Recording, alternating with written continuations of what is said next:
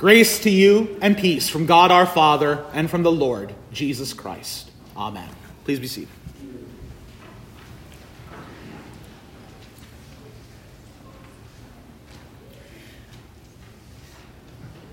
The word of God from today's epistle found in 1 Corinthians chapter 2, where St. Paul writes, "And I, when I came to you, brothers, did not come proclaiming to you the testimony of God with lofty speech or wisdom, for I decided to know nothing among you except Jesus Christ and Him crucified." This is God's word.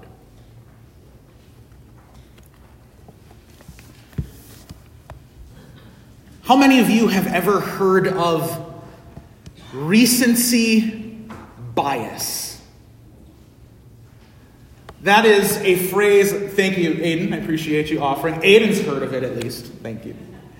Recency bias is a term that has developed in recent years to describe how things in the present moment, that which is recent, overwhelm and overshadow our memory of the past. Here is an example of how this might happen. Patrick Mahomes is clearly the greatest quarterback that has ever played the game. How do we even know such a thing? And does he actually stack up to Montana? No, right, Jim? So. Unitas. Players of the past. Does he even stack up to Tom Brady? Of course not. Brady went to Michigan. He's the best ever. How can we even answer such a question? But what we see in our present moment captivates us and overwhelms our ability to look at that which happened in the past. Or, for example, we might say what we're going through right now, here in this present moment, is far more terrible, far more unimaginable than anything that has come before it. The state of our world today is clearly worse than it's ever been. Well, maybe worse than in your memory, or maybe not. But certainly, there have been bad times in the world. We've had pandemics. We've had division. We've had political division and bickering and infighting among people. The attacks on the church today are the worst thing ever. Hardly. Though it might seem increasingly hard to confess the name of Jesus and biblical truth in a world filled with sexual depravity of every sort, drag queen story hours, and all sorts of wickedness and evil that we can even hardly begin to imagine. Friends in Jesus, these things are not new. They are not. And so I invite you to think about St. Paul, who wrote this letter to the church in Corinth, we'll say about 25 years after Jesus had died and risen from the grave and ascended into heaven. About 25 years after that, Paul wrote to a church that he had helped to plant in the city of Corinth, in modern-day Greece. And the problems that plagued the people of God in that day, they ought to sound familiar. You could go into a temple of one of the Greek gods, a goddess. You could pay a temple prostitute to do with a prostitute what you do with a prostitute, and that would be considered worship of one of the Greek gods. You had eunuchs who castrated themselves to show their devotion to their lords and masters. You had famine and drought, economic inequality. You even had division among the people of God. We think we're so divided as God's people today. Do you think they were any different 2,000 years ago? Indeed, even among the Jews, you had Pharisees and Sadducees and Essenes and Hellenists, and now you had these Christians, these Jews who were proclaiming Christ to be their Messiah. They were divided then. The people are divided now. This is not new. Paul, in his letter to the Corinthians, from which we heard our epistle today, reminds the Corinthians exactly how he came into their midst and what equipped him to speak to a world so turbulent as it frankly always is. I, when I came to you, brothers, did not come proclaiming to you the testimony of God with lofty speech or wisdom, for I decided to know nothing among you except Jesus Christ and Him crucified. You might be a bit surprised to know that St. Paul was not a very good public speaker. Think on that. The greatest missionary who ever lived, who ever walked this earth, was not a great rhetorical speaker. He was not a captivating personality.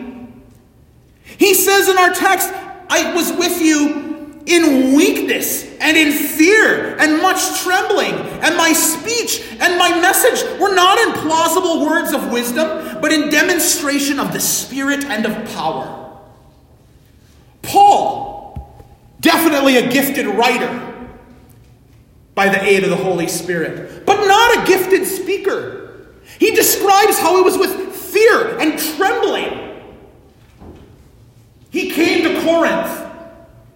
All Paul had to deliver was Christ crucified. Because it was all he needed. That word of the cross of Jesus Christ was specifically the word that was needed in Corinth nearly 2,000 years ago. And in this current age in which we live, what is it that God gives us for this moment? What is it that will equip us to faithfully speak the word of God in this age of craziness? Nothing except Jesus Christ and Him crucified. There is no gimmick. There is no program that the church can develop. There is no tactic that we can try to adopt. All that will allow us to be the church in this present age is Christ crucified. Nothing but the cross. Because its message is timeless. Its message is the focus of Holy Scripture from its very beginning to its very end. From Genesis 3, when Adam and Eve fell into sin, and the Lord God said to the serpent that the one born of woman, the seed of the woman, would crush the serpent's head, even as the serpent struck at his heel. That was Jesus and His cross. You go to the end of your Bible, the book of Revelation, where how is Jesus depicted in Revelation? He is a lamb that looked as though he had been slain. From cover to cover, the cross of Jesus Christ is what weaves through the Word of God, is what has been God's plan for His people, even from before its creation. Even before creating this world in which we live now, with all of its brokenness and hurt and struggle and pain, the Lord God had in mind that the Son would take on the cross and deliver us. Though it sound simplistic, though it sound too simple to be true, the message that you need, that I need, and that everyone around us needs is nothing but Jesus Christ and Him crucified. Oh, don't get me wrong. There are all other messages I love to hear. I love hearing a message that one of my children has done well in school, that one of them made an honor roll or dean's list. I love hearing that message. I love hearing a message that tells me Michigan finally beat Ohio State and then beat them again the next year. That's a great message to hear, isn't it? Well, for me it is.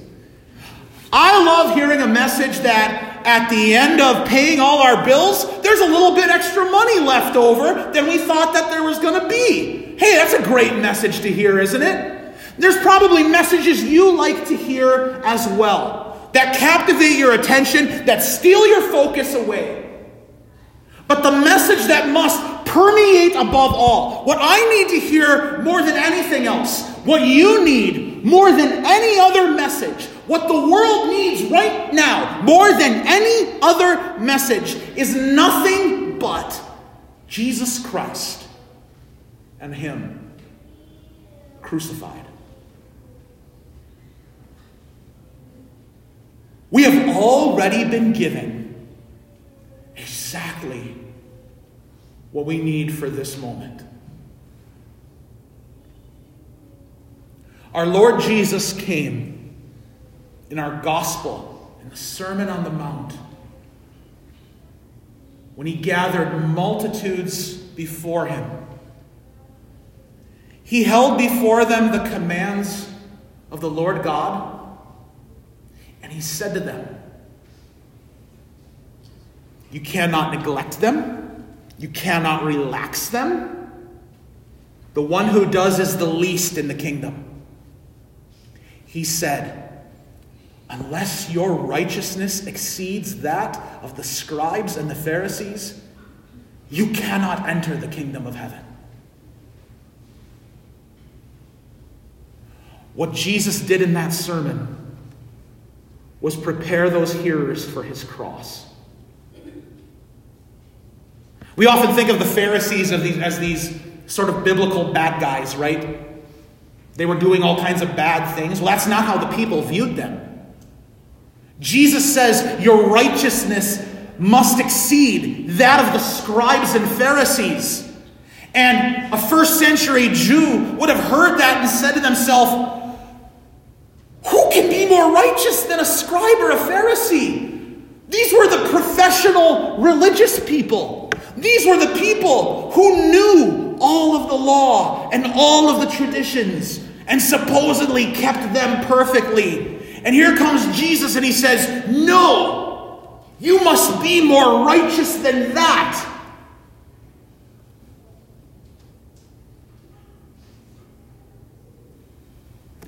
Only one is.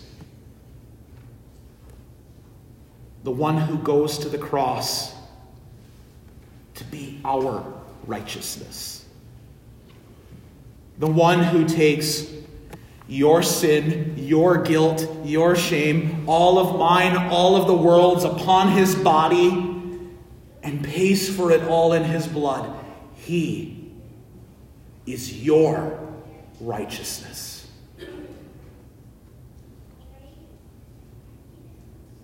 That's why at the end of the day, what is left for us to do other than look upon the cross of Jesus Christ, Him who is crucified. The message that is pertinent and needed and relevant for this moment.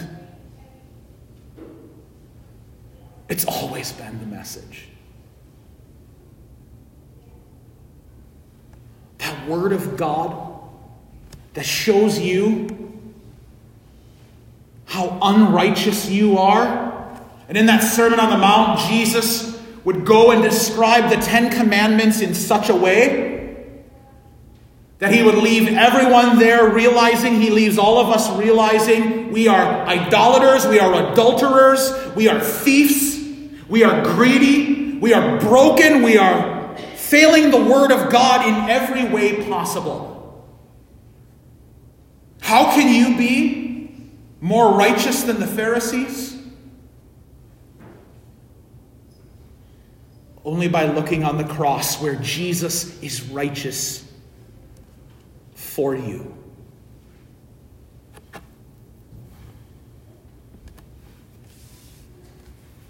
Paul, despite his ineffectiveness as a speaker, despite his fear and trembling, went to a city in a crazy world with the good news of the cross.